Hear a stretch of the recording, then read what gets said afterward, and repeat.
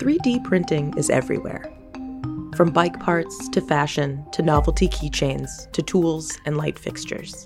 We often see it employed to accelerate production processes and prototyping. But what about the biological potential of printing? You may have heard terms such as bioprinting, bioinks, or biomaterials, but what exactly are they? We've asked graduate student Rachel Smith to explain what bioprinting is and what biohybrid materials are, and give us some idea of where these fields of study are going. Bioprinting and biohybrid materials. These terms overlap, but it's a bit like comparing apples and oranges. Bioprinting is a type of material fabrication process, whereas biohybrid materials are one type of material that could result from a fabrication process like this. Both bioprinting and biohybrid materials involve the use of living cells. First, let's think about living cells as fabrication materials, something that you could integrate, like other components, into human-made engineering processes and products.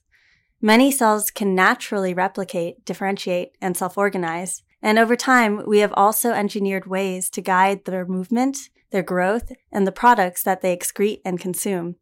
Thus, you can think of living cells as sensing and computing machines that are extremely sensitive to their surroundings, but we can control and code their responses.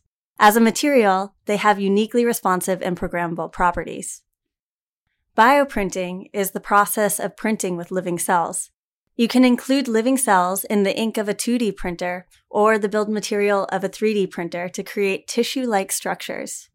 Currently, 3D bioprinting can be used to print tissues and organs with the appropriate biological and mechanical properties as the real thing to help with a wide variety of medical research.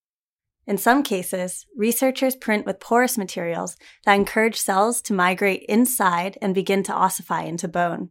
Another exciting example is the 3D printing of cardiac cells, which can begin to contract and sink to regenerate the mechanical functions of the heart. Biohybrid materials combine both living and non-living materials to acquire useful properties of both. Currently, the most prominent applications for doing this is in reconstructing tissues and organs from a combination of synthetic scaffolds and living cells. But more recently, this idea has expanded to include constructs not found in nature, intended for uses beyond medicine, such as wearables and construction materials.